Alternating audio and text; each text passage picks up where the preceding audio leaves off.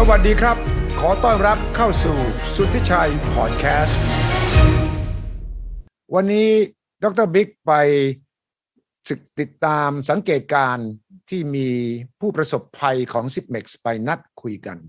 ไปนัดเพื่อจะร้องเรียนและก็เป็นการพบปะกันอาจจะเป็นครั้งแรกนะครับของผู้ประสบภัยซึ่งอาจจะรู้จักกันมาก่อนไม่รู้จักกันมาก่อนแต่ว่าดร.บิ๊กไปนั่งสังเกตการณ์ก็มาเล่าให้ฟังแล้วเมื่อสักครู่นี้ตอนทุ่มหนึ่ง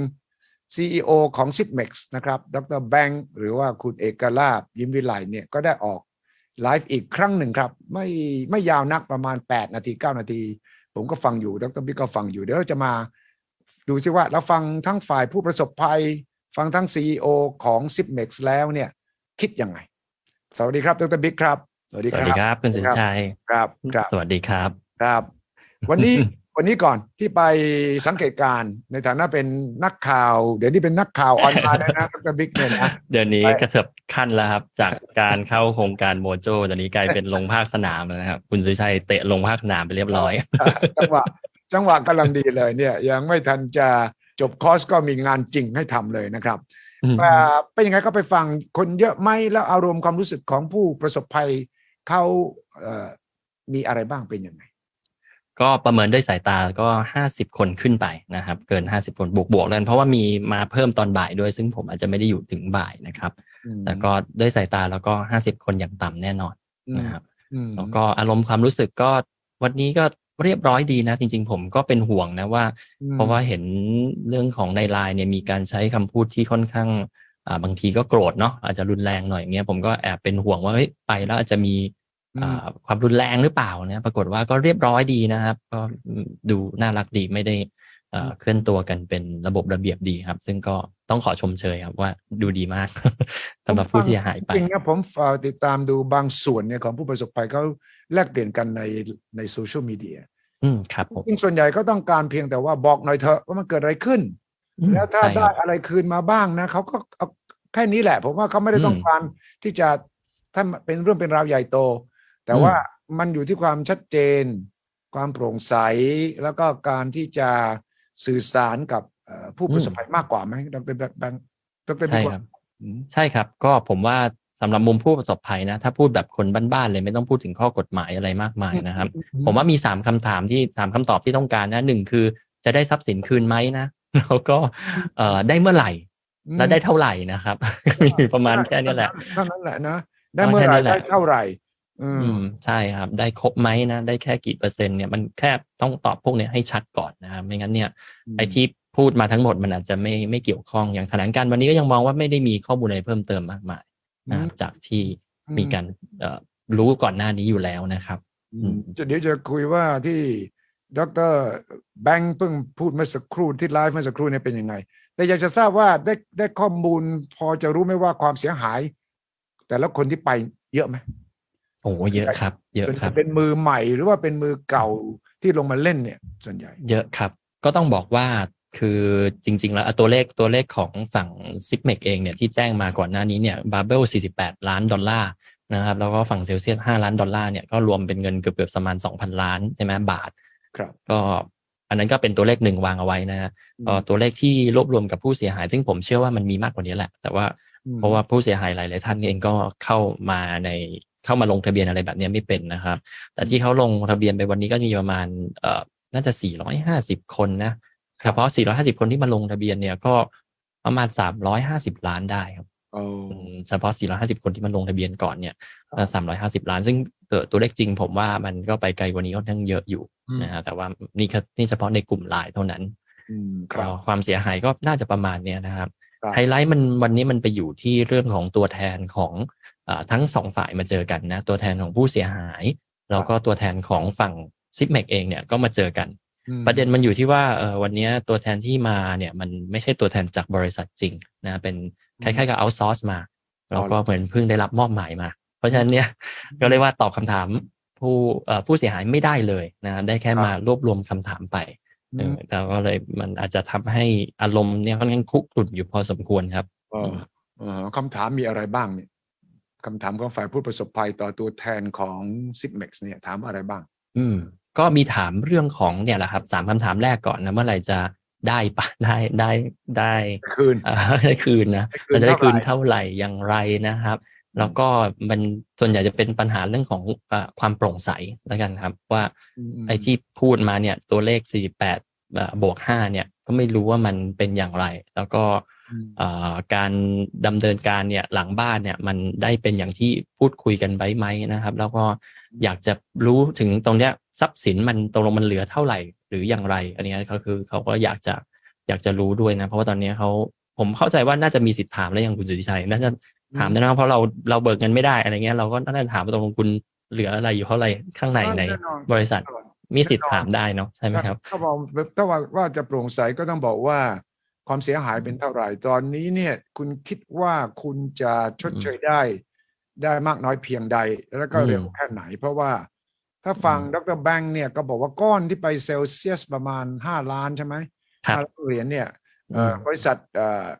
ไม่เป็นห่วงดูแลได้ผมได้ยินคำนี้นะใครๆก็ว่าไอ้ตรงเสียหายนี้มันไม่มากบริษัทดูแลได้แต่ถ้าของบับเบิ้ลเนี่ยมันต้อง48 ล้านเหรียญเนี่ยเขาก็บอกกำลังจะฟ้องร้องพูดกันใช่ครับก็ดูแลได้มาทางลบแต่ตอนแรกเนี่ยบอกว่าดูแลได้ก็คือทางด้านที่ส่วนในเซลเซียสแต่ถ้าผมเป็นลูกค้าเนี่ยผมก็ต้องรู้ว่าแล้วคุณเอาของผมไปให้กับเซลเซียสหรือบับเบิ้ลบอกได้ไหมใช่ไหมใช่ส่วนของผมไปอยู่ไหนสมมติดร.บิ๊กกับผมเป็นผู้ประสบภัยด้วยกันไปนั่งเนี่ยนะแล้วก็บอกว่ามันมี2 ก้อนไปฝากไปที่บับเบิ้ลกับที่เซลเซียส2 แห่งหนึ่งเล็กแห่งหนึ่งไม่มากอีกแห่งหนึ่งมากหน่อยผมก็ต้องถามแล้วว่าแล้วของผมมันอยู่กองไหนเนี่ยใช่ไหมครับใช่ครับนี่คุณจะให้เขาให้ฟังก่อนไหมหรือว่าจะวิเคราะห์เลยเอาฟังโอเคฟังที่ดร.แบงค์เมื่อสักตอน 19:00 ใช่ไหมครับที่ออกมาพูดล่าสุดนะครับลองฟังดูครับลองฟังดูกันเรื่องต่างๆสำนักสื่อต่างๆนะครับและผู้ที่สนใจในสถานการณ์นะครับที่เกิดขึ้นกับ Zipmex นะครับวันนี้นะครับผมก็มีประเด็นทั้งหมดนะครับ5 ประเด็นนะครับที่ตั้งใจจะมาตอบคำถามนะครับให้กับทุกท่านเพื่อให้ความมีความกระจ่างเกิดขึ้นนะครับขออนุญาตไปทีละประเด็นนะครับประเด็นที่1นะครับประเด็นแรกนะครับเรื่องของความคืบหน้าในการลงทุนนะครับตามที่เมื่อวานนะครับได้มีการประกาศถึงความคืบหน้านะครับด้าน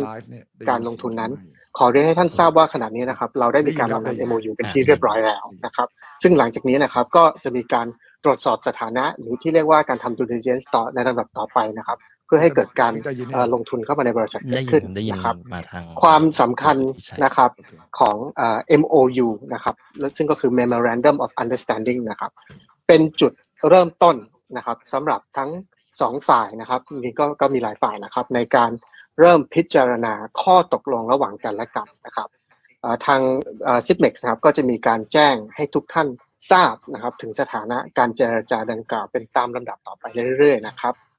ผมขออนุญาตแจ้งนะครับให้ทุกท่านทราบถึงความคืบหน้าและไทม์ไลน์ที่ชัดเจนนะครับเรื่อยๆนะครับและการกลับมาให้บริการอย่างเต็มรูปแบบอีกครั้งของ Zipmex นะครับผมนะครับและบริษัทนะครับก็กราบขออภัยทุกท่านนะครับหากเรายังไม่สามารถให้ความกระจ่างบางประการหรือเปิดเผยข้อมูลบางสิ่งบางอย่างได้นะครับเพราะเนื่องจากที่เรามีการติดข้อกำหนดห้ามเปิดเผยข้อมูลทางกฎหมายนะครับกับคนที่เราได้ลงนามกันไปแล้วอะไรต่างๆนะครับประเด็นที่2ครับก็คือเรื่องของการประสานงานกับหน่วยงานภาครัฐนะครับจากสถานการณ์ล่าสุดนะครับผมขออนุญาตเรียนให้ทุกท่านทราบอีกครั้งนะครับว่า Zipmex ครับก็มีการชี้แจงสถานการณ์นะครับกับสำนักงานกลต.อย่างต่อเนื่องนะครับทั้งโดยวาจาและก็การส่งเอกสารชี้แจงนะครับรวมถึงได้รับการติดต่อประสานงานจากหน่วยงานภาครัฐนะครับเพื่อที่ให้ข้อมูลที่ถูกต้องและอย่างโปร่งใสโดยตลอดนะครับเราขอยืนยันนะครับว่าเราดำเนินการทุกอย่างอย่างโปร่งใสตรงไปตรงมาต่อทุกท่านตามที่เราได้สัญญาไว้นะครับสำหรับวันนี้นะครับบริษัทก็ได้รับทราบถึงความเคลื่อนไหวของกลุ่มลูกค้าที่ได้เดินทางนะครับไปที่สำนักงานกองบังคับการตำรวจสืบสวนสอบสวนอาชญากรรมทางเทคโนโลยีนะครับทางผมและบริษัทก็ไม่ได้นิ่งนอนใจแต่อย่างใดนะครับโดยทางบริษัทก็มีการส่งตัวแทนเข้าไป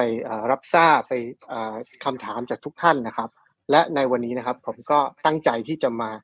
ชี้แจงข้อมูลเพื่อคลายความกังวลให้แก่ลูกค้านะครับในบางประเด็นสำคัญที่ผมสามารถพูดได้ในขณะนี้นะครับ ประเด็นที่3นะครับก็คือการคลายข้อกังวลของลูกค้านะครับคือเพื่อคลายความกังวลของทุกท่านและเพื่อความโปร่งใสในการแก้ไขสถานการณ์นี้นะครับผมขอชี้แจงประเด็นต่างๆจากคำถามวันนี้นะครับดังต่อไปนี้1นะครับคือปัญหาที่เกิดขึ้นระหว่าง Zipmex นะครับและ Barbell Finance และ Celsius นะครับหลายท่านนะครับมีคำถามเกี่ยวกับเรื่องของการฝากสินทรัพย์ดิจิทัลของ Zipmex ใน Barbell Finance และใน Celsius นะครับไม่ว่าจะเป็นรูปแบบของการทำธุรกรรมลำดับเวลาไทม์ไลน์ของการทำธุรกรรมต่างๆนะครับและเหตุการณ์ทั้งหมดนะครับผมขออนุญาตเริ่มชี้แจงระดับเหตุการณ์นะครับเพื่อจะได้มีความเข้าใจนะครับตรงกัน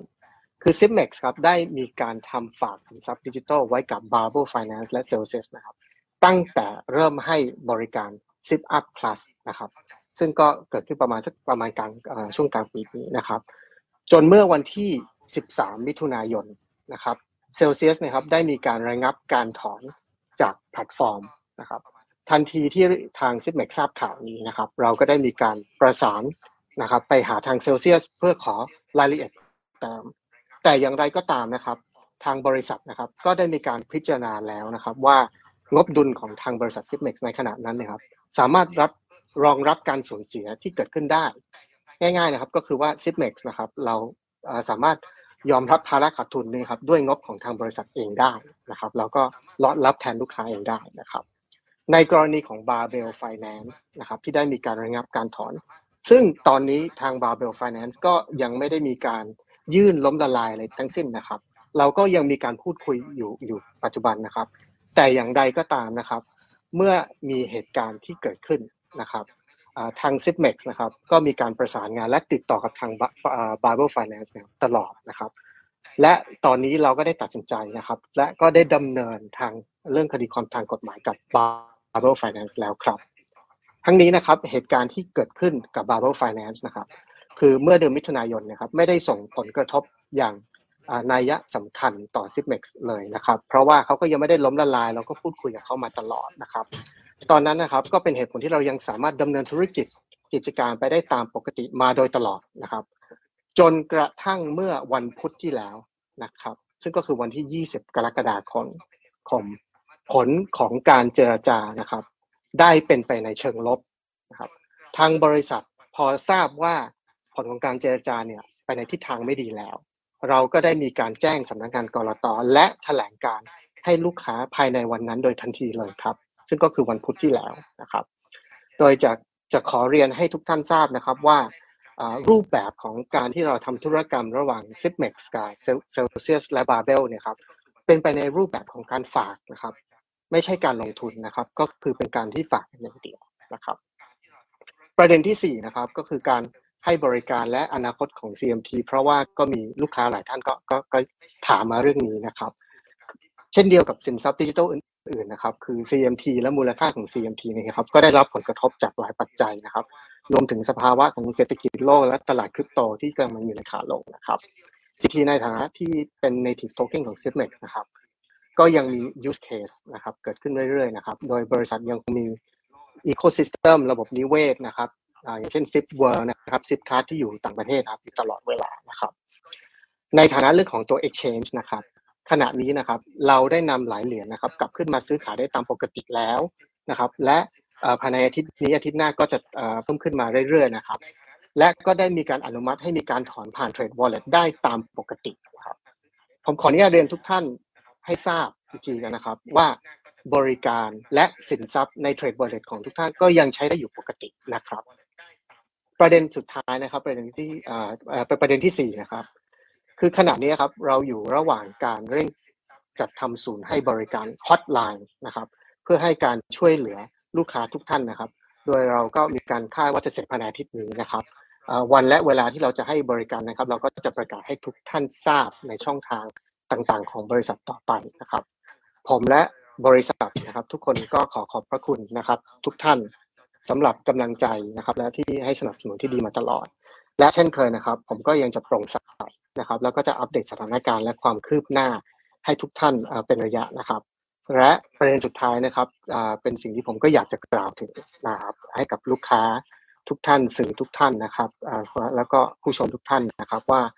ผมบริษัทนะครับก็ขอชี้แจงให้ทุกท่านทราบ ว่าทาง Zipmex ครับกำลังเร่งดำเนินการเพื่อนำสินทรัพย์มาคืนให้แก่ทุกท่านโดยอย่างเร่งด่วนนะครับทางผมและบริษัทก็จะมีการรายงานสถานการณ์ให้ทุกท่านทราบตลอดเวลานะครับทั้งในเรื่องของการดำเนินคดีความนะครับคดีกฎหมายกับ Barbell Finance และ Celsius และในเรื่องที่เกี่ยวกับการลงทุนในบริษัทนะครับวันนี้ก็ขออนุญาตแถลงแค่นี้นะครับขอบพระคุณครับสวัสดีครับและในเรื่องที่เกี่ยวกับการลงทุนในบริษัทนะครับวันนี้ก็ขออนุญาตแถลงแค่นี้นะครับขอบพระคุณครับสวัสดีครับล่ะครับคือ8นาทีเศษๆของดร.แบงค์ประเด็นที่ดร.บิ๊กฟังแล้วมีอะไรใหม่มั้งก็จริงๆก็ไม่ได้มีอะไรใหม่ แต่ว่าก็มันสามารถมีนิดหน่อยนะครับมีนิดหน่อยเรื่องรายละเอียดที่สามารถวิเคราะห์ต่อไปได้นะครับอย่างประเด็นเมื่อกี้ที่คุณสุทธิชัยพูดถึงเรื่องของบาร์เบลว่าตกลงมันอยู่กองไหนเงินของเราฝากไปอยู่กองไหนอันนี้เป็นประเด็นที่ค่อนข้างสำคัญนะครับถ้าดูจากการอธิบายครั้งแรกเนี่ยเขาบอกว่าคือบาร์เบลเนี่ยคือเซลเซียสนี่ล้มก่อนบาร์เบลประกาศหยุดให้เพิกถอนก่อนเลยนะครับแล้วก็มาเป็นบาร์เบลเนี่ยประมาณเดือนที่แล้วประมาณวันที่10กว่าถ้านับไทม์ไลน์เนี่ยบาร์เบลบอกว่าล้มแล้วแต่ว่าที่เหตุผลที่ไม่ประกาศต่อสาธารณชนเพราะว่า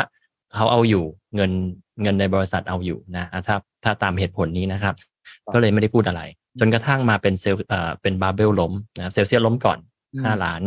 มาเป็นบาร์เบลล้มเนี่ยประมาณวันที่10กว่าเดือนที่แล้วนะครับก็บริษัทมีการเจรจาอยู่ตลอดว่าจะเขาเรียกว่าอะไรให้คืนเงินว่างั้นเถอะนะครับจนกระทั่งมาจนถึงวันที่20ที่ผ่านมาก็คือเกิน1เดือนนะครับแล้วก็ค่อยประกาศว่า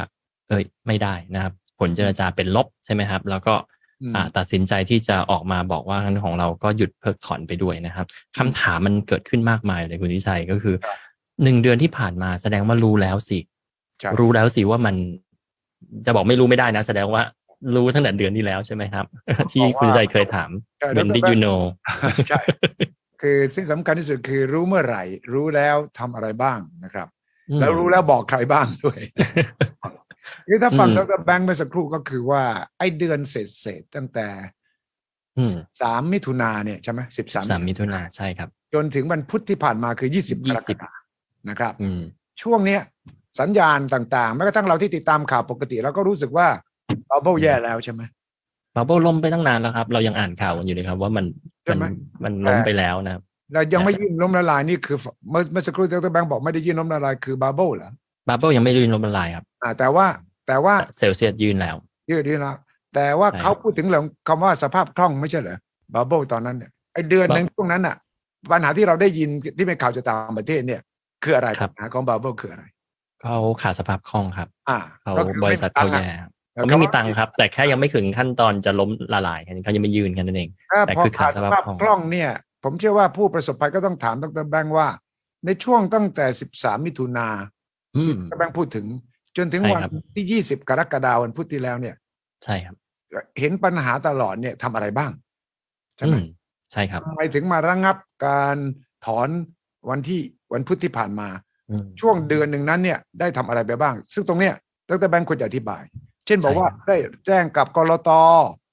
เช่นได้เตรียมได้เจรจากับบาร์เบิลเจรจาอย่างไรก็ต้องบอกด้วยนะเพราะว่าในสุดไอ้เดือนหนึ่งอ่ะไอ้เรื่องสถานการณ์อย่างนี้นะเวลาเป็นวิกฤตนะครับดร.บิ๊กครับวันต่อวันเนี่ยมันคือตัดสินใจแล้วว่า work ไม่ work ใช่ไหมใช่ครับเพราะว่าสภาพคล่องเนี่ยแปลว่าเขาไม่มีตังค์แล้วไอ้ที่เราไปฝากไว้เนี่ยที่เราไปฝากไว้เราก็ไม่รู้เงื่อนไขด้วยนะว่าไอ้คำว่าฝากแต่ไม่ได้ไปลงทุนเนี่ยมันต่างกันยังไงดร.บิ๊กผลเจรจาเป็นลบผมก็งงไงว่ามันถ้ามันจะลบมันก็ลบตั้งแต่วันแรกๆแล้วนะก็คือไม่จ่ายนะแล้วจะทวงไปเรื่อยๆจนกระทั่งวันที่ผ่านมาตั้งเดือนกว่าเนาะแล้วมันก็มีหลากหลายเรื่องอะครับเพราะว่าช่วงที่ผ่านมาเนี่ย1เดือนกว่าๆที่บอกว่าถ้าเรารู้ตั้งแต่ตอนนู้นนะยังมีการเชิญชวน SMS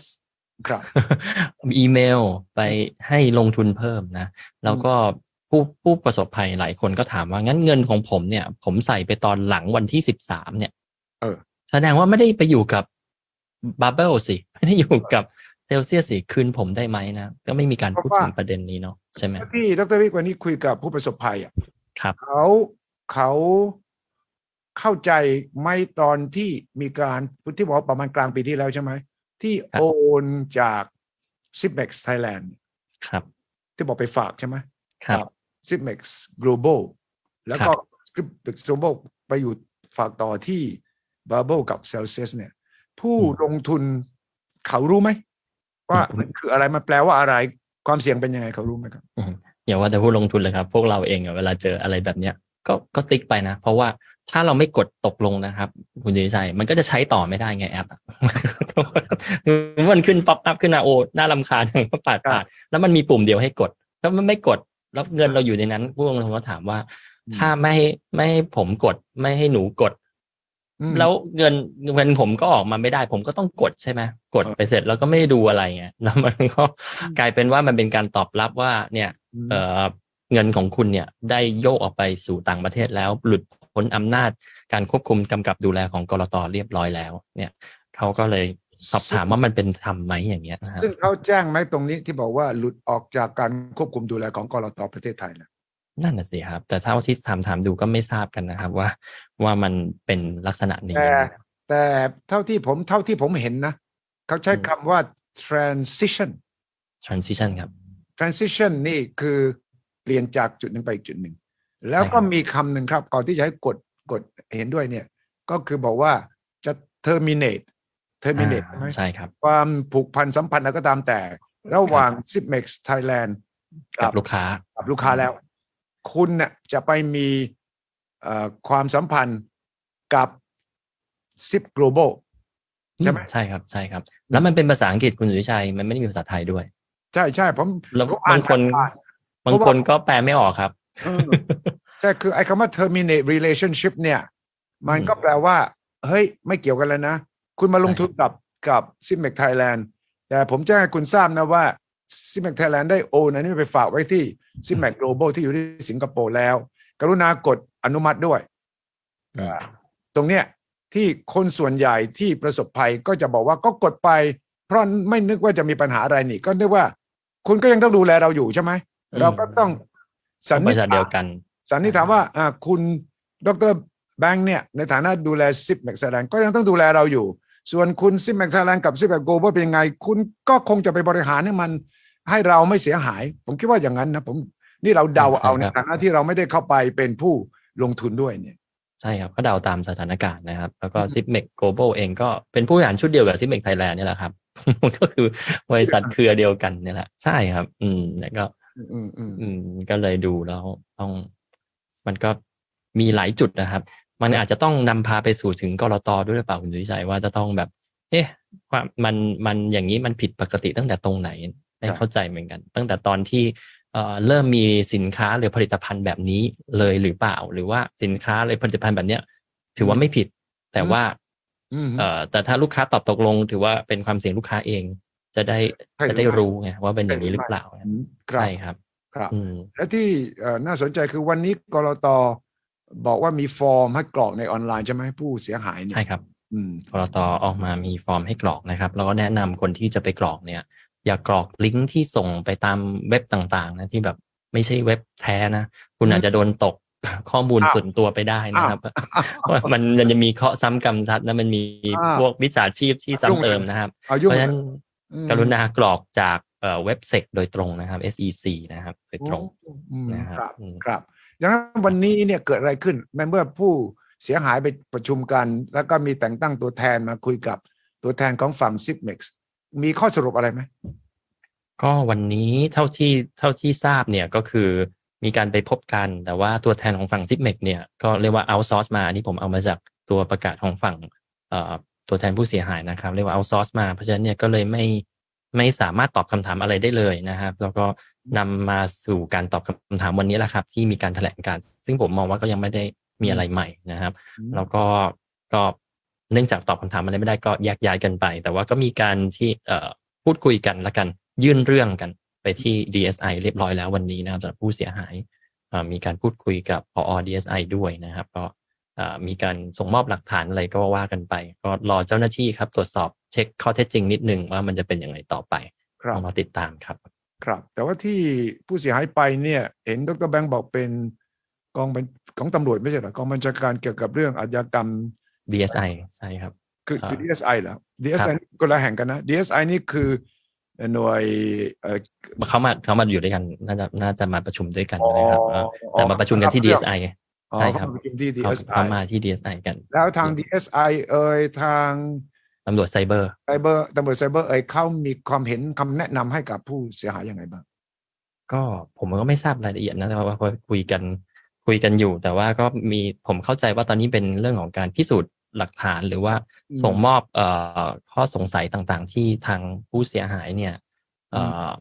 มีร้องเรียนไปนะครับผมเข้าใจว่าเรื่องแบบนี้อาจจะนำไปเรื่องของเขาเรียกว่าอะไรดีเรื่องของพวกสคบต้องเกี่ยวไหมนะผมไม่แน่ใจเพราะว่าเรื่องของการโฆษณาด้วยแล้วมันไม่ตรงปกอะไรเงี้ยสิ่งที่ได้อาจจะไม่ตรงปกเนี่ยอาจจะต้องมีสคบกลตDSI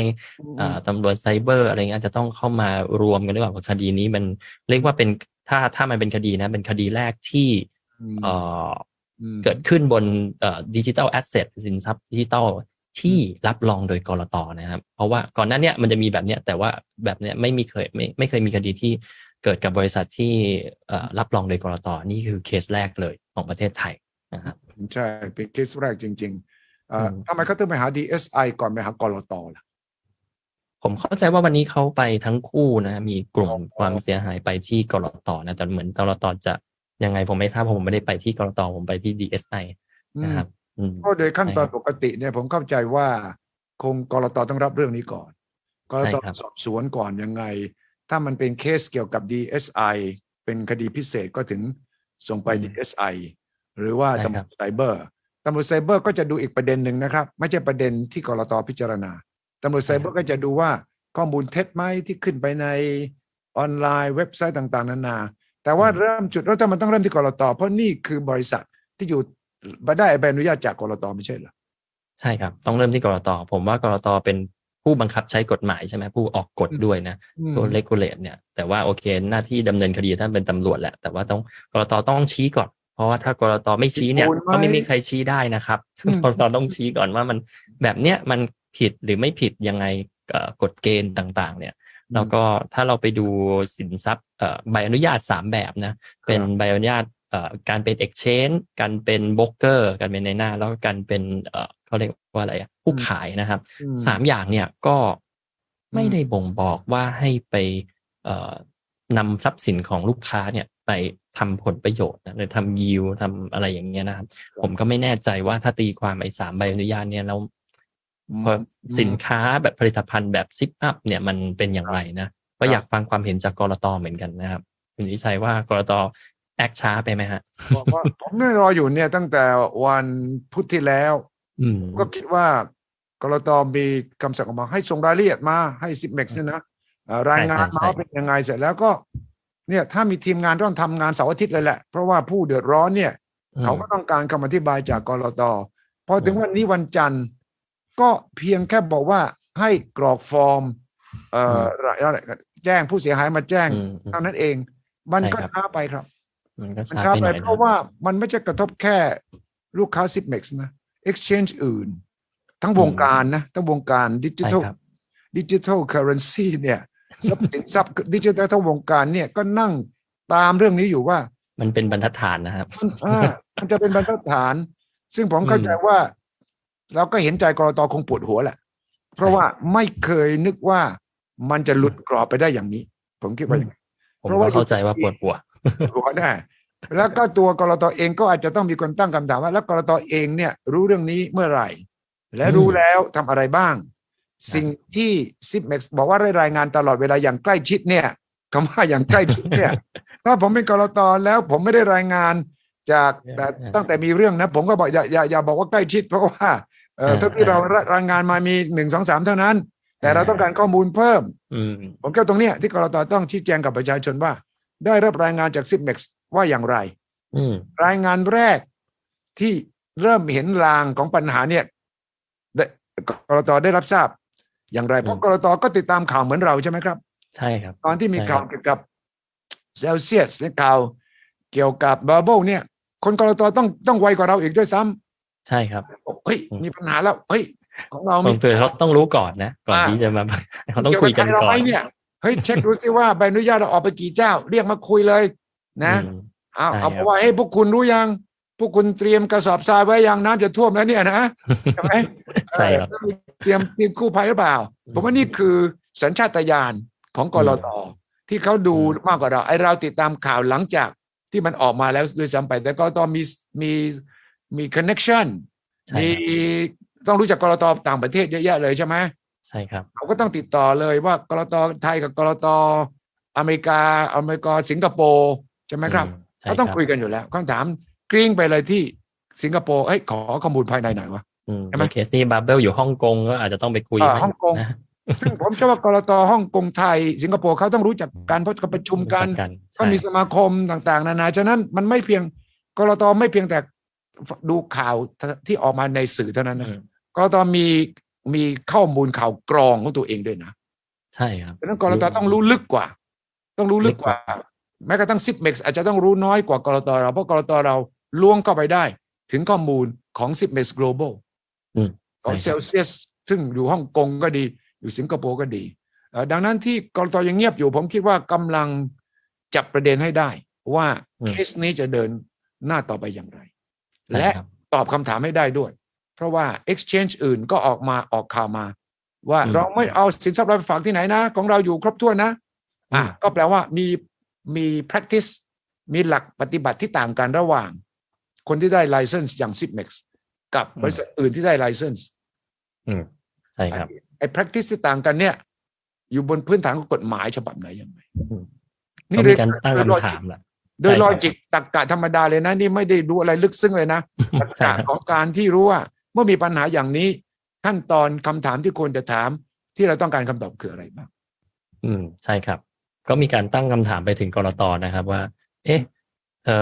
exchange อื่นเนี่ยมันจะเป็นแบบนี้ไหมอย่างที่คุณสุชัยว่านะหรือเราต้องรอให้มีรายที่2ก่อนแล้วก็มานั่งฟ้องกันแบบนี้อีกนะมีปัญหาแบบนี้อีกถ้ามันมีเนี่ยหรือมันจะต้องทำยังไงนะก็อย่าให้มันต้องมาล้อมคอกตอนมันหนีไปก่อนนะหัวหายล้อมคอกใช่ไหมฮะมีการตั้งคำถามไปถึงอย่าง exchange บางเจ้าเนี่ยเรียกว่าหยุดไปไม่กี่ชั่วโมงเนี่ยหยุดไม่ให้เทรดไปไม่กี่ชั่วโมงเนี่ยโดนปรับนะครับแต่ว่าในขณะที่ Zipmex เนี่ยนี่หลายวันแล้วนะครับไม่โดนอะไรเลยอะไรเนี่ยคือเขาก็ถามกันนะว่ากลต.จะต้องออกมาชี้แจงแล้วล่ะว่ามันเกิดอะไรขึ้นนะครับคำว่าฝากเนี่ยหมายถึงการไป deposit ได้ดอกเบี้ยใช่ไหมใช่ครับเข้าใจแปลว่าทาง Zipmex Thailand เนี่ยไปฝากอยู่กับที่ global ทำไมต้องตัดความสัมพันธ์กับลูกค้าล่ะในเมื่อถ้าเราเห็นว่าเราไปลงที่ Zipmex ก็ไปลงทุนต่อไปฝากแล้วก็มาให้ดอกเบี้ยกับเราส่วนต่างนั้น Zipmex Thailand ก็ได้ประโยชน์ไม่ใช่เหรอผมเข้าใจว่ามันจะผิดกฎหมายกลต.หรือเปล่าครับถ้าเกิด Zipmex Thailand เนี่ยไปฝากโดยตรงเนี่ยมันคือการไปหาดอกหาผลจากกำไรเพราะฉะนั้นเนี่ยการที่บอกว่าให้เซ็นยอมรับก่อนนะว่าจะโอนไปที่ Zipmex สิงคโปร์นะครับแล้วก็เราค่อยไปทำเนี่ยถ้าลูกค้าติ๊กตอบรับเนี่ยมันก็ไปได้แต่จริงๆเนี่ยใน practical หรือในทางปฏิบัติแล้วคุณสุวิชัยมันในบล็อกเชนมันไม่มีหรอกครับว่าไทยแลนด์หรือสิงคโปร์ก็แค่ตอบรับมันแค่กดติ๊กตอบรับเงินก็อยู่ที่เดิมนะครับแต่อำนาจมันเปลี่ยนแล้วมันเปลี่ยนแล้วว่าคุณบริหารใช่มันไม่เชิงว่ามันไม่เชิงเป็นคล้ายๆเหมือนการ transaction เงินปกติที่ต้องติดต่อธนาคารที่ไทยโอนไปที่ธนาคารสิงคโปร์ไม่ใช่ครับมันก็อยู่ใน address อีกอันหนึ่ง address นี้ของสิงคโปร์กับ address นี้ของไทยแค่นั้นเองนะครับมันไม่ได้ว่ามันเป็นเรื่องของกฎหมายมากกว่าเวลาเราติ๊กไปแล้วครับกฎหมายถูกต้องแล้วเขาบอกเปิดเผยไหมว่าเขาไปฝากไว้ที่ global Zipmex global ได้ดอกเบี้ยเท่าไหร่แล้วเขาให้ลูกค้าไทยเท่าไหร่ไม่ได้เปิดเผยอยู่แล้วครับ จนกระทั่งเราทราบเนี่ยว่าจากตัวเซลเซียสจากบาร์เบิลเนี่ยเพิ่งรู้นะครับผมเชื่อว่าถ้าบอกมาก่อนเนี่ยทุกคนแห่ถอนอยู่แล้วล่ะเพราะว่าเราได้ยินบาร์เบิลเราได้ยินเซลเซียสคือไปแล้วนะครับถึงบาร์เบิลเองจะไม่ได้ยื่นล้มละลายแต่บาร์เบิลก็คือหนักอยู่แล้วทุกคนทราบดีจากข่าวว่าพังนะฮะไปแล้วแต่ว่าก็ไม่คิดว่าจะมี Exchange ไทยไปมีส่วนเกี่ยวข้องกับตัวบาร์เบิลกับเซลเซียสผมว่าคนไทยตกใจประเด็นนี้มากกว่าใช่ครับข้อสำคัญของการแถลงล่าสุดไลฟ์ของดร.แบงค์คือMOU กับ บริษัทที่สนใจจะมาซื้อธุรกิจใช่ไหมครับใช่ใช่ประเด็นนี้ก็น่าสนใจครับก็อย่างที่เราคุยกันว่าดร.แบงค์ใช้คำว่าการเซ็น MOU แค่นี้เป็นจุดเริ่มต้นของการเจรจาซึ่งมันก็จะนำพาไปสู่ขั้นตอนต่อไปคือ due diligence คุณสุทธิชัยว่าไงครับ due diligence ฟังคำนี้แล้วจากประสบการณ์นะจากประสบการณ์จากที่เคยฟังของคนอื่นที่มี due diligence เนี่ยนะ due diligence เป็นเรื่องที่ละเอียดมากลงทุกรายละเอียดครับและจะต้องใช้เวลาสอบถามและจะมีข้อตกลงเมื่อสักครู่ที่ดร.แบงค์พูดเนี่ยคือผมเปิดเผยไม่ได้เพราะว่าทุกกรณีเช่นนี้จะมีสัญญาอันหนึ่งเรียกว่า confidentiality agreement คือในช่วงนี้ต้องไม่เปิดเผยไปข้างนอกเพราะว่าอยู่ในช่วงของการตรวจสอบช่วงของการตั้งคำถามไปหาเอกสารต่างๆนานาฉะนั้นช่วงนี้ห้ามพูดมันจะไปกระทบราคาหุ้นมันจะไปกระทบอะไรต่างๆมากมายฉะนั้นมันมีคำว่า confidentiality ก็คือพูดไม่ได้แต่คำว่า MOU เนี่ยเป็นเพียง memorandum of understanding คือเป็นแค่บันทึกความเข้าใจว่าเราจะทำ due diligence กันยังไม่ใช่ข้อตกลงจะซื้อนะครับต้องเข้าใจให้ดีนะครับไม่ใช่ letter of intent ด้วยซ้ำไปคือ letter of intent เนี่ยปกติจะเป็นจดหมายแสดงเจตนาว่าเราสนใจจะซื้อนะในเงื่อนไขดังต่อไปนี้ตึงนะก็ต้องมี due diligence ก็ต้องมีขั้นตอนของการจ่ายเงินอะไรก็ว่าไปเนี่ยนะแต่ว่า MOU เนี่ยอย่างที่ดร.แบงค์บอกจุดเริ่มต้นจริงๆเริ่มต้นจริงๆครับและการเดินทางนี่ยังอีกไกลคำถามของผมในฐานะที่เป็นคนนอกอีกเหมือนกันก็คือว่าถ้าผมจะซื้อ Zipmex เนี่ยผมจะซื้ออะไรซื้อใบอนุญาตหรือซื้อธุรกิจมีปัญหาแล้วใช่ไหมครับใช่ครับดังนั้นถ้าผมอยากได้เนี่ยผมก็ต้องถือว่าผมซื้อใบอนุญาตกันแล้วกันพอจะซื้อใบอนุญาตมีคำถาม2คำถามกลต.ต้องอนุมัติใช่ไหมครับครับต้องอนุมัติเจ้าของใหม่ต้องมาคุยก่อนนะ2ก็คือมันราคาเท่าไหร่คุ้มไหมผมต้องเอาภาระของบริษัทเดิมมาด้วยไหมมันอยู่ที่การเจรจาแล้วใช่ไหมครับใช่ครับภาระรับมาไหมหรือว่าบอกไม่รับภาระเลยภาระนี่ผู้ถือหุ้นเก่ารับไปคุณเพียงแต่จ่ายค่าไลเซนส์เท่านั้นเท่านี้เพื่อผู้บริหารเก่าจะได้เอาเงินก้อนนี้มาชดเชยแต่อยู่ที่การต่อรองแล้วว่าเท่าไหร่อย่างถ้าสมมติบอกว่าถ้าที่ตัวเลขออกมาใช่ไหม48บวก5ล้านเหรียญก็คือ50กับ53ล้านเหรียญเนี่ยคิดเป็นเงินไทยก็ประมาณ 2,000 ล้านใช่ไหมครับ 2,000 ล้าน 2,000 ล้านครับ 2,000 ล้านเนี่ยคนที่จะซื้อเขาต้องคิดข้อที่1มันคุ้มไหม 2,000 ล้านที่จะซื้อไลเซนส์นี้จะต้องแถมให้เจ้าของเก่าด้วยไหมครับต้องบวกไปหน่อยอยู่ที่การเจรจาว่าของเก่ายังจะถือหุ้นไหมหรือจะขาย 100% นะครับถ้าขาย 100% กลุ่มดร.แบงก์ก็จะต้องเอาเงินก้อนนี้ตัวเองก็จะไม่ได้ทำธุรกิจแล้วนะเพราะว่าจะมีเจ้าของใหม่แต่ได้เงินมาก้อนหนึ่งเพื่อจะมาชดเชยเยียวยาผู้เสียหายซึ่งก้อนไหนพอไหม1 2ก้อนนี้พอไม่พออยู่ที่คนจะซื้อเขาพร้อมจะจ่ายไหมใช่ครับใช่ไหมครับใช่ครับยังมีปัจจัยสำคัญกลต.จะอนุญาตไหมเพราะกลต.ก็ไม่ใช่ว่าคุณเปลี่ยนมือเจ้าของแล้วเนี่ยแล้วลูกค้าล่ะทำยังไงกลต.ก็ต้องรู้ว่าคุณจะดูแลลูกค้าผู้เสียหายยังไงทั้งผู้จะขายผู้ไม่ขายดังนั้นกระบวนการนี้ยังยาวครับดร.บิ๊กใช่ครับผมเห็นอย่างนั้นด้วยเลยครับแล้วก็อีกประเด็นหนึ่งเลยคือจะจ่ายเท่าไหร่เนี่ยมันต้องวกไปที่กลต.ด้วยนะว่าไอ้ใบอนุญาตเนี่ยขอบเขตมันทำได้แค่ไหนเนี่ยกลต.ต้องฟันแล้วนะครับว่าเนี่ยไอ้ product เนี้ยยังคงอยู่ไหมถ้าผมซื้อตัวไอ้ Zipmex ขึ้นมาเนี่ย Zip up plus ยังปฏิบัติการต่อไปได้ไหมนะครับแล้วผมยังคงโยกเงินไปให้ที่สิงคโปร์แล้วก็ไปแต่ตอนนี้บาร์เบลเซลเซียสล้มไปแล้วเดี๋ยวผมไปหาเจ้าอื่นอีกผมยังทำท่านี้ได้อยู่หรือเปล่านะครับอันเนี้ยมันต้องกลับมามันวกกลับมาที่กลต.เลยครับเพราะราคาเนี่ยถ้ากลต.ยังไม่ฟันธงว่าเนี่ยมันผิดหรือมันถูกราคาของใบอนุญาตมันก็จะแกว่งตามขอบเขตในที่ทำได้เนี่ยแหละไอ้ดีลนี้ไม่เกิดถ้ากลต.ยังไม่ฟันใช่ครับถ้ากลต.ยังไม่มีข้อสรุปว่าเรื่องนี้ถูกผิดยังไงต้องตามยังไงใครก็ตามแต่ที่มาเซ็น MOU กับดร.แบงก์ตอนนี้ก็รอต้องรอ เพราะว่าคุณเอาเงินคนอื่นมาซื้อนะไม่ใช่อยู่ดีๆคุณก็กระเป๋าส่วนตัวนะใช่ครับเรียกว่าอะไร venture ใช่ไหม venture capital VC venture capital เงินมาจากไหนครับก็มาจากนักลงทุนใช่ไหมครับ venture capital ไม่ได้อยู่ดีๆมีนายทุนคนหนึ่งที่อยากจะเป็นเจ้าของแล้วมาซื้อ venture capital ก็ต้องตอบคำถามผู้ที่มาลงทุนใน venture capital ว่าคุณมาซื้อเนี่ยได้เสียอะไรยังไงและยังก็มีคำถามอีกผมไม่รู้มีกฎหมายเรื่องต่างชาติมาถือได้กี่เปอร์เซ็นต์ไลเซนส์อย่างนี้และก็ความเสียหายที่เกิดเนี่ยใครรับผิดชอบผู้ซื้อกับคนเดิมหรือก็เจ้าของใหม่ทั้งสิ้นทั้งปวงเนี่ยแล้วก็ยังมี DSI ที่เข้ามาเกี่ยวใช่ไหมครับแล้วก็ยังมีไซเบอร์police เข้ามาอีกนะครับฉะนั้นกระบวนการไม่ง่ายเลยนะครับไม่ง่ายครับมันไม่ใช่ลักษณะว่าผมมีคนซื้อละสบายเลยผมเคลียร์ได้แล้วจบมันไม่ใช่เพราะว่ามันมี regulator มาเกี่ยว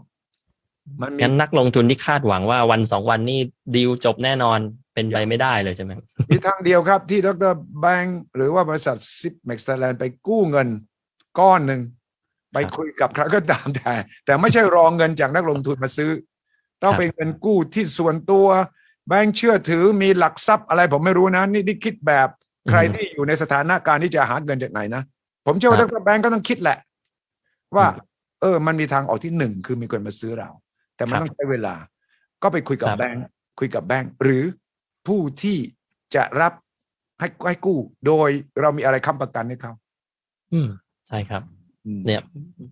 จริงๆเลยครับเพราะว่าทางออกที่หนึ่งคือไปทวงเงินกับบาร์เบิลไม่ได้ละดูเห็นละไปฟ้องกันละงั้นยาวไปทวงเงินกับเซลเซียสไม่ได้ละยืนล้มละลายไปละงั้นก็เหลือท่าสุดท้ายที่คุณจะใช้ว่านี่แหละก็ต้องพึ่ง venture capital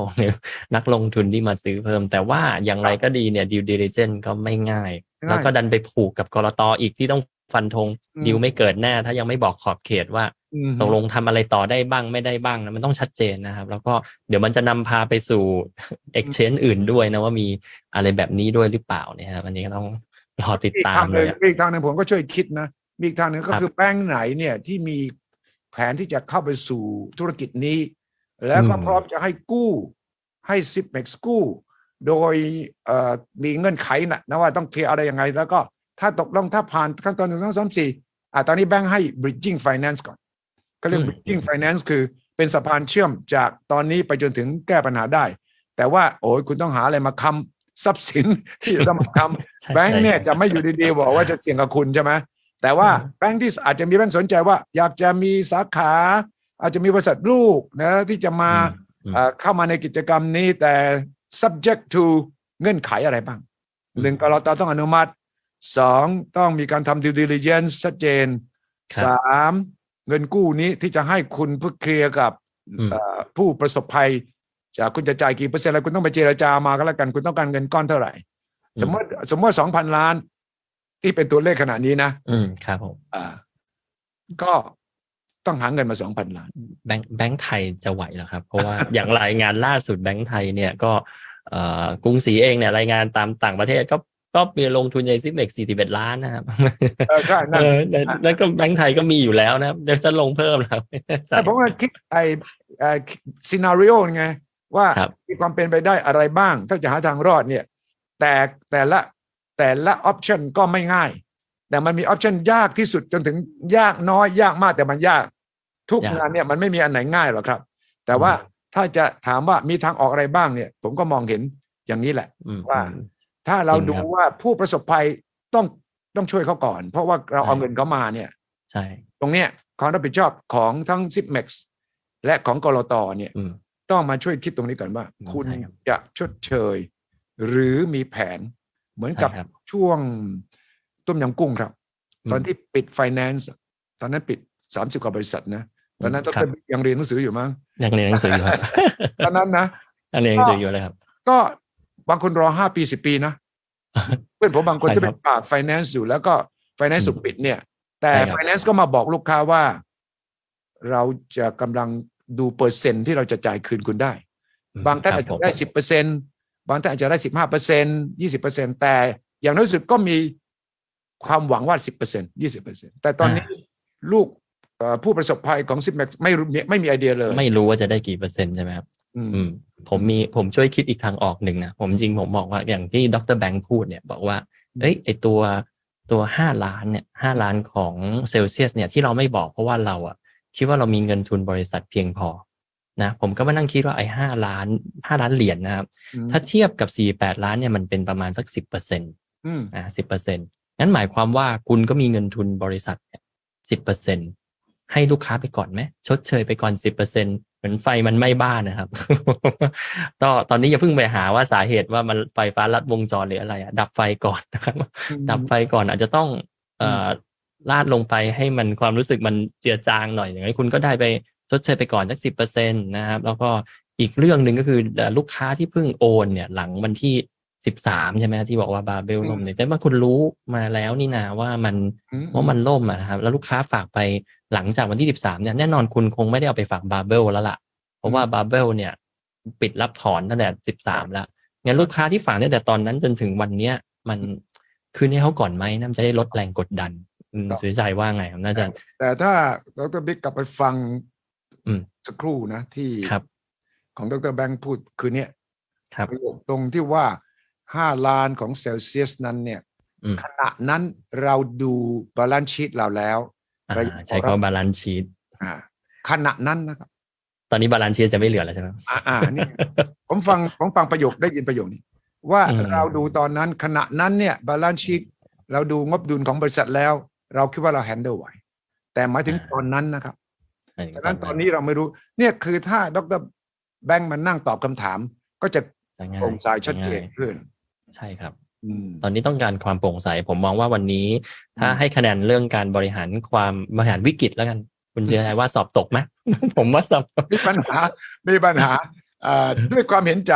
แต่ว่ามีปัญหาเพราะว่าถึงแม้จะไลฟ์เนี่ยบ่อยวันเว้นวันเนี่ยแต่เมื่อไม่มีข้อมูลใหม่หรือไม่ตอบคำถามอย่างวันนี้ถ้าไลฟ์จริงๆก็ต้องเอาคำถามที่ตัวแทนถามไป expire ถามมาแล้วก็ลิสต์มาใช่ไหมวันนี้นะครับตัวแทนของเราไปพบกับผู้1 2 3 4มีคำถาม1 2 3ผมตอบดังต่อไปนี้นะครับ1 2อย่างนี้แต่ก็ไม่ตอบฉะนั้นก็ยิ่งจะทำให้คนต้องรอต่อไปอีกจริงครับหรือถ้าวันนี้ไปด้วยตัวเองเนี่ยมันจะค่อนข้างเคลียร์แล้วก็บอกเลยอันนี้ตอบได้ครับอันนี้ยังขออนุญาตยังตอบไม่ได้อะไรเงี้ยแต่ว่ามันก็จะรู้สึกลดแรงกดดันนะแล้วก็เป็นเรื่องของความจริงใจที่เรียกว่าอะไรให้กับผู้ประสบภัยนะครับผมเชื่อว่าดีกว่าที่เป็นเอาซอร์สไปแล้วก็ตอบอะไรไม่ได้เลยแล้ววันนี้ที่ดร.บิ๊กไปเจอผู้ประสบภัยเนี่ยส่วนใหญ่เป็นคนอายุมากคนทำงานหรือว่าคนน้อยมีหมดเลยครับมีหมดเลยครับต้องบอกเลยนะว่า60 50 40เลข4มีหมดเลยครับไปถึง20มีหมดเลยครับมีทุกวัยทุกวัยครับอาชีพก็อาชีพทั่วไปเลยครับแบบว่าทุกคนก็เป็นเงินออมคุณสุริชัยต้องเข้าใจว่าไอ้ซิปอัพ plus เนี่ยโฆษณาไว้ว่ามันคล้ายๆกับดอกเนี่ยมันเป็นเงินออมอ่ะเพราะว่าดอกมาให้ไม่เยอะนะคุณสุริชัยแค่จริงๆให้แค่ถ้าสุดฝากบิตคอยเนี่ยได้แค่1% 2% เองนะครับเอาเหรอใช่ครับเขาก็คิดว่ามันไม่ได้เสี่ยงนี่1% 2% น่ะเนี่ยเขาบอกเขาคิดนี้ผิดตรงไหน1คือซิปอัพเนี่ยก็เป็นโปรดักที่มาจากZipmex ที่ได้รับการรับรองจากกลต.แล้วกลต.ก็บอกเสมอว่าอย่าไปข้างนอกนะเพราะถ้าเกิดอะไรขึ้นกลต.ไม่รู้ด้วยนะแต่ถ้าในนี้กลต.ยังตามได้เขาก็เชื่อใจแล้วเขาก็บอกเหตุผลที่1คือมีกลต.บอกไว้อย่างที่2ก็เนี่ยก็เปอร์เซ็นต์ก็ดูไม่ได้ซิ่งเปอร์เซ็นต์ก็ไม่เวอร์นะครับไม่เวอร์นะ 1-2% เนี่ยไม่เวอร์ถ้าแหมถ้ารู้นะว่าเบื้องหลังเอาไปเซลเซียสกับบาร์เบิลเขาก็เอาไปกันเองแล้วไม่ต้องให้ผ่านตรงนี้หรอกใช่ไหมแต่เขาไม่กล้าเอาไปข้างนอกเพราะเขาคิดว่าตรงนี้น่าจะเบากว่าเนี่ยมันก็จะเกิดส่วนใหญ่จะเป็นเงินออมใช่คือเงินแบบเก็บมาทั้งชีวิตแล้วก็เรียนค่าเราเรียนลูกแล้วมาอัดไว้ตรงนี้นะครับแล้วขอกินสัก1%-2% ช่วงที่ตลาดเนี่ยมันก็เลยน่าเห็นใจครับมันไม่ใช่เงินแบบเงินมันเป็นไลฟ์เซฟวิ่งครับผมอ่านเจอ1ข้อความ1คนที่ประสบภัยคนนึงบอกผมนี่400,000ครับที่ผมเสียไปเป็นเงินออมผมเลยครับเนี่ยผมก็ได้บทเรียนแล้วล่ะคราวนี้คือเขาคนนี้ก็ไม่ได้ซีเรียสอะไรมากนะเพราะว่าผมเสียหมดแล้วแต่ว่าต่อไปนี้ผมก็จะฉลาดขึ้นแล้วครับ ผมเจอพี่คนหนึ่ง36 ล้านครับ36 ล้านบาทเฉพาะรายนี้เหรอเฉพาะรายคนเดียวเลยครับ9 หลักมีนะครับวิชัย9 หลัก8 หลัก7 หลัก6 หลักเนี่ยมีหมดเลยนะครับคือไม่อยากเปิดเผยตัวแต่แบบชอกช้ำมากนะแล้วก็บอกว่าทำงานมาแบบทั้งชีวิตละเนี่ยคือ เงินก้อนสุดท้ายที่จะเกษียณละจะต้องใช้แล้วจะต้องไปทำอย่างอื่นนะแบบไม่เหลือเลยนะเพราะโหน่าเห็นใจมากเลยฟังแล้วก็แบบว่าน่าเห็นใจแล้วก็บางคนก็ทำงานมาไม่กล้าบอกแม่เลยบอกเนี่ยหมดเลยไม่กล้าบอกที่บ้านเลยบางคนไม่กล้าบอกที่บ้านไม่กล้าบอกแม่บางคนไม่กล้าบอกเมียไม่กล้าออกสื่อเพราะเดี๋ยวกลัวที่บ้านจะรู้นะก็โอ้โหก็น่าเห็นใจอยู่เราก็ไม่ได้ต้องการรู้ชื่อด้วยแหละเราต้องการรู้กรณีศึกษาเท่านั้นเองครับใช่ครับว่ารูปแบบของผู้สูญเสียเนี่ยมาจากไหนอะไรยังไงบ้างเราจะได้เข้าใจว่าถ้าทุกวัยเลยเนี่ยมันเสี่ยงแต่ก่อนนี้ผมเชื่อว่าเป็นเด็กรุ่นใหม่เท่านั้นนะไม่ใช่เลยครับที่ไปดูนี่คือเลยพี่เลข6เลข5ก็ไปฝากกันนะเพราะว่าคิดว่ามันก็ง่ายๆครับกลต.ควบคุมครับคือเหตุผลเดียวกันเลยครับแล้วก็มาให้เขาติ๊กตอนเดือน4เขาก็ไม่รู้จะติ๊กอะไรเพราะไม่เข้าใจเป็นภาษาอังกฤษด้วยไงเขาก็กดผ่านไปเลยนะต่อให้เป็นภาษาไทยผมก็เชื่อว่าเขาก็กดผ่านอยู่ดีเพราะว่าแล้วให้บอกแล้วจะให้พี่ทำยังไงเขาตอบอย่างเงี้ยให้พี่ทำยังไงมันมีอยู่ปุ่มเดียวให้กดคือตกลงถ้าพี่ไม่ตกลงพี่ก็ไม่สามารถยุ่งกับเงินข้างในของพี่ได้คือจริงๆผมมองย้อนกลับไปนะถ้าเราถอยหลังเวลาได้เนี่ยถ้าเราทำเราสิ่งที่เราควรทำคือเรียกประชุมเลยเชิญมาที่ห้องประชุมแล้วก็อธิบายเลยแล้วก็ตอบคำถามนี่นะครับเราจะย้ายไปอย่างนี้นะครับแล้วถ้าท่านคลิกอย่างนี้เนี่ยมาแปลว่าอย่างนี้นะครับใครมีคำถามไหมครับแต่ผมเดานะถ้าทำอย่างนั้นลูกค้าก็หนีหมดเลยคุณนิชัยเราต้องปกจริงใจต้องปกใสไงใช่ไหมครับลูกค้าก็หนีหมดเนี่ยว่ารู้ไปสิงคโปร์นะไม่ไปกันแล้วอะไรเงี้ยแต่ยิ่งบอกชื่อเซลเซียสด้วยนะก็ยิ่งไม่ไปเลยนะครับตอนนั้นยังไม่เกิดปัญหากับเซลเซียสนี่แต่ว่ามันให้10%คุณนิชัยต่อให้ไม่เกิดเนี่ยเราก็เตือนกันอยู่เสมอว่าไอ้นี่คือ hedge fund เพราะฉะนั้นมันพอเปอร์เซ็นต์มันจะบอกตัวเองอยู่แล้วครับคุณนิชัยว่าโอเคถ้ามัน10%ลูกค้าจะได้เจียดเงินไม่ต้องเอา life saving ใส่ไงอะไรเงี้ยนะครับแต่พอไม่ได้พูดอะไรเนี่ยก็เลยแล้วแค่ให้1% 2%เขาคิดว่ามันก็คงเป็นไปได้แหละมันไม่ได้เวอร์เกินไปนะก็เขาเข้าใจผู้ประสบภัยที่คิดแบบนี้นะก็การสื่อสารของบริษัทมันมีปัญหาจริงๆปัญหาใช่ครับนี่คือบทเรียนสำหรับ crisis management communication การสื่อสารในยามวิกฤตนี้ความจริงหลายๆคนเปิดคอร์สนี้สอนนะครับผมคิดว่าบริหารทุกคนเนี่ย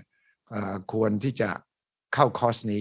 เพื่อจะได้รู้ว่าเกิดวิกฤตต้องสื่อสารอย่างไรใช่ครับขอบคุณมากครับดร.บิ๊กวันนี้เราติดตามเรื่องนี้เพราะว่าเป็นกรณีตัวอย่างที่เราไม่อยากให้เกิดขึ้นนะครับขอบคุณมากครับสวัสดีครับขอบคุณนะครับสวัสดีครับสวัสดีครับขอต้อนรับเข้าสู่สุทธิชัย Podcast